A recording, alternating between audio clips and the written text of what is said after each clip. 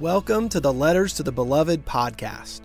I'm Jake Spencer, the pastor of Grace Chapel, Knoxville, and we are thrilled that you are joining us today.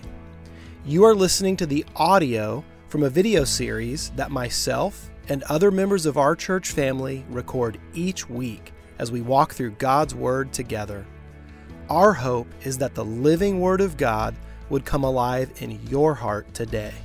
If you'd like to learn more about our church, you can visit our website at gracechapelknoxville.net.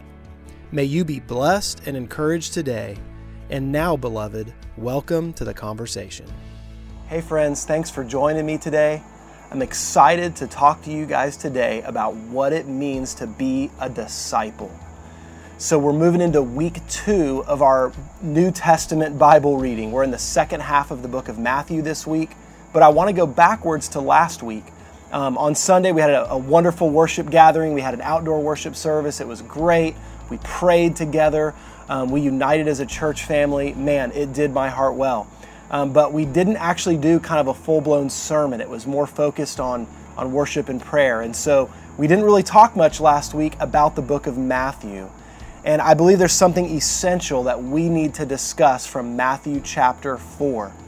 Now, to lay the groundwork for this, one of the core elements for our church is the need for all of us to be disciples. And that's a word that gets thrown around a lot in the Christian community. Be a disciple. We're making disciples. Our church is all about that. Our organization is all about that. You know, individually, I'm committed to being a disciple. But if we don't define what that is, if we don't have a clear target of what a disciple is, we might think we're all saying the same thing, and we're really not. And so Jesus makes it very, very clear right at the start of his ministry what a real disciple is. And he defines it in his first call to the very first disciples. He comes across in Matthew chapter 4, Peter, Andrew, James, and John. These guys are out fishing, and as they're coming in from a day of fishing, he looks at them and he calls them to himself. And so check this out. Matthew chapter 4, verse 19, really simple verse. He says to Peter and to Andrew, and in a few moments, James and John as well, he says, "Follow me, and I will make you fishers of men." Follow me, I will make you fishers of men. There's 3 basic things in his invitation. And in that invitation is the clear definition of what Jesus intends for a disciple to be. And so I want to encourage you guys, hang with me here for just a couple minutes while we look at these 3 aspects of what a disciple is. And then don't just get this information in your head. I want to encourage you to consider your own walk with Jesus. Maybe you need to grow in all 3 of these areas. Maybe there's one in particular that the Lord will highlight to you as we're talking about this, that you realize, God, I've not really been a disciple in that way. And then friends, as we are going through the New Testament together and we are learning from Jesus and we are asking him to teach us, guide us, disciple us, may we let him speak to our hearts about what he's calling us into as followers of him.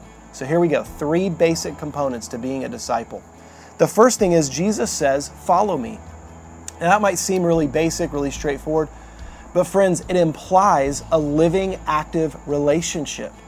Following someone means I know them, it means I'm around them, and it means I'm letting them have power and influence in my life. They are setting the course for where I'm heading. I fear that all too often in our Christian circles, we are trying to get Jesus to follow us. Jesus, here's what I'm interested in. Here's where I'm going. Here's what I would like to do today. Here's what's important to me. And then we want him to come along and sanction our purposes, our direction. That's not what a disciple is. Jesus is not our co-pilot. He's not our buddy. He is our Lord. And so a disciple is someone who says, Jesus, I'm going to follow you. I'm going to follow your agenda, your plans. But not just a list you give me. You invite me to follow you as you navigate through this day, through this world. And so a follower of Jesus is someone who has purposed in their heart to have a real relationship with him and to let him be in charge. And so Jesus, I'm going to follow you. Now, if we were to look ahead in the Gospels and in the book of Acts, we will see that part of what Jesus intended for us as followers is that we need the influence of other people. And so he was there in person and the disciples were following him. And then he told them to go and make disciples. And so he intended for other people to come around, his disciples that he had groomed, and to learn from them. Discipleship is about relationship. It's life on life. It's Paul saying, follow me as I follow Christ. And so friends, while we are meant to foster a very personal relationship with Jesus, we were never meant to do that on our own. Following Jesus means having relationship with other followers of Jesus. And so as iron sharpens iron, we learn from each other. It kind of puts meat on the bone. It puts flesh on the bone, and we can see, here's another person, imperfect as they may be, striving to follow King Jesus. I'm going to be around them. And so friends, I want to encourage you. If you intend to be a disciple, a follower of Jesus, purpose in your heart to follow him, and purpose in your heart to get around other people who are imperfectly but faithfully following Jesus. All right, so that's number one, follow. The second thing, and this is one we would love to neglect and we don't like to talk about, but it's the process of change. It's the process of transformation. Jesus says, follow me and I will make you. He's going to make us into something. He's in the process of changing and transforming our lives. Now, friends, we cannot change and grow if we neglect, number one, following him. Because then we're trying to change and grow on our own. We're striving with our own will and our own effort. That's never what he intended. He said, follow me and I will make you. God is the one who changes and transforms our lives. He does the miraculous work of making us new. He refines us. He cleans off the rough edges, but he makes us a whole new creation in him. And so he's doing an incredible transformative work. But friends, we have to participate. We don't have to be the driver of it. We can't produce the change in ourselves on our own, but our job is to cooperate. Our job is to yield in obedience and say, Jesus, I'm following you. You're in charge. And as you highlight areas in me that you want to grow, I'm willing to say yes to that process. Friends, a follower of Jesus will change. We will. If we're truly in relationship with him, our lives will reflect that more and more over time. Now, change happens in fits and starts. We struggle along the way. We stumble. There's the up and down roller coaster of following him. But the general course of our life as followers of Jesus will be people who are being transformed. We're going to look more and more like him. And that leads us to the third thing. And friends, this is a vital part of being a disciple.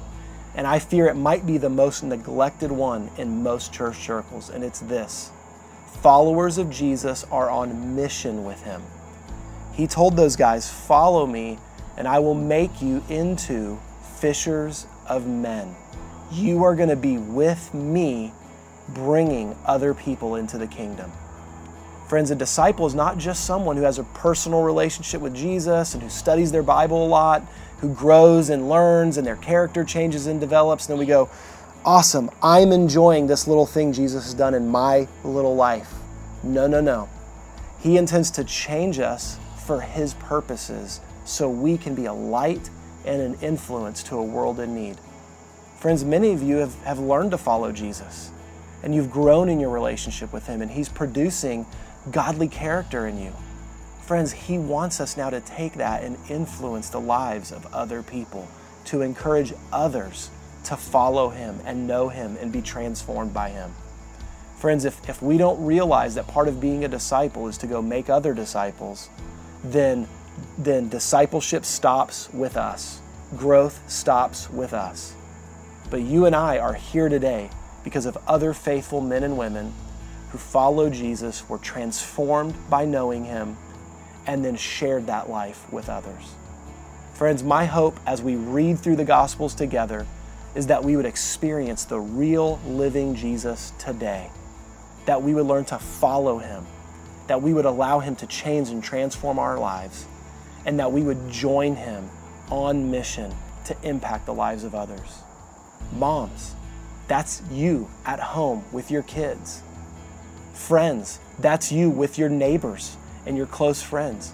It's you with your coworkers. It's the random person at the grocery store. Guys, we were meant to influence this world, to bring light in a dark place, to bring the hope of Jesus to a world in need.